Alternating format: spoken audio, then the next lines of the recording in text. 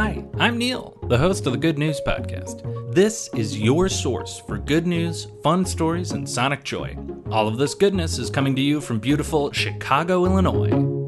Today's good news comes to us from India, where the Indian Space Research Organization, the ISRO, has been having an incredible couple of weeks. First off, the successful Chandrayaan-3 mission put a lander down on the moon's south pole, and a little rover has been running around researching the lunar soil. That little rover has been nicknamed Pragyan, and it has a laser-induced breakdown spectroscope and alpha particle X-ray spectrometer, which sounds like such sci-fi stuff. I can't even believe it. But those tools can zap dirt on the moon, turn it into plasma, take a picture of that plasma, and determine what sort of chemicals are in there. The big find is that there was more sulfur discovered than expected. It's believed that sulfur means there might be frozen water down on the South Pole,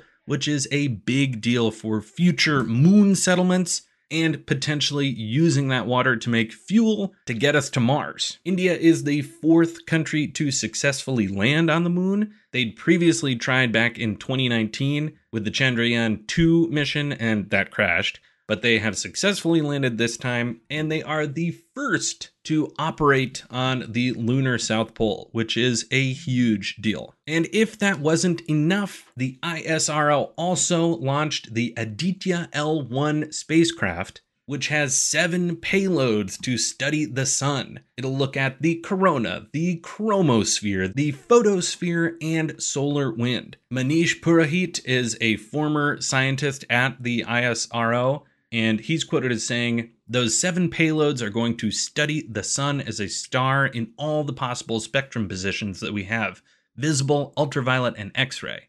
It's like we're going to get a black and white image, the color image, and the high definition image, 4K image of the sun, so that we don't miss out anything that is happening on the sun."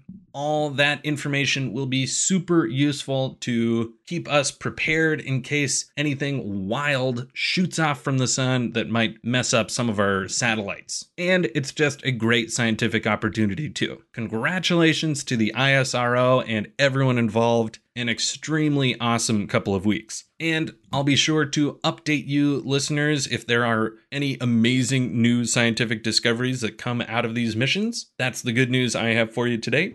Enjoy the rest of your day. Thanks for listening. If you've got good news or an idea for the show, amazing. Send an email to hello@thegoodnewspodcast.fm. While you're at it, follow us on Twitter @thegoodnewspod.